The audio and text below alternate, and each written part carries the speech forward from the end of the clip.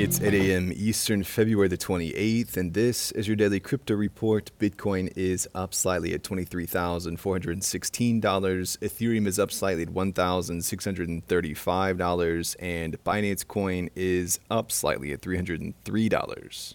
Well, seemingly at the same moment, Reuters is reporting that both Visa and Mastercard are pausing plans to pursue partnerships with crypto firms at the moment due to the downturn in the crypto ecosystem. A Visa spokesperson told Reuters recent events are an important reminder that we have a long way to go before crypto becomes a part of mainstream payments and financial services.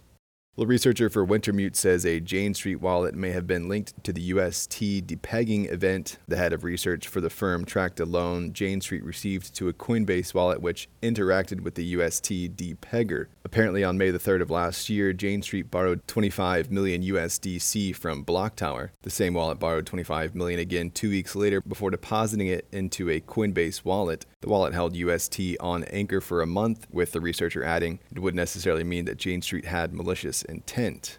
Voyager Digital sent $121 million to exchanges and closed out positions in Ether and Shiba Inu. The transactions tracked by Arkham showed that Voyager received some $150 million of Circle's USDC stablecoin from Coinbase in the past 4 days, likely proceeds from the sale.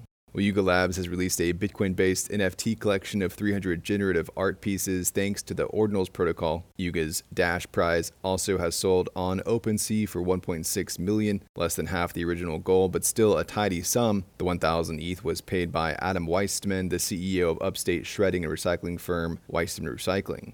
In Robinhood's annual filing from Monday, the firm said it received a subpoena over its cryptocurrency business, specifically in regards to cryptocurrency listings, custody of cryptocurrencies, and platform operations. The SEC subpoena came shortly after FTX filed for bankruptcy in November.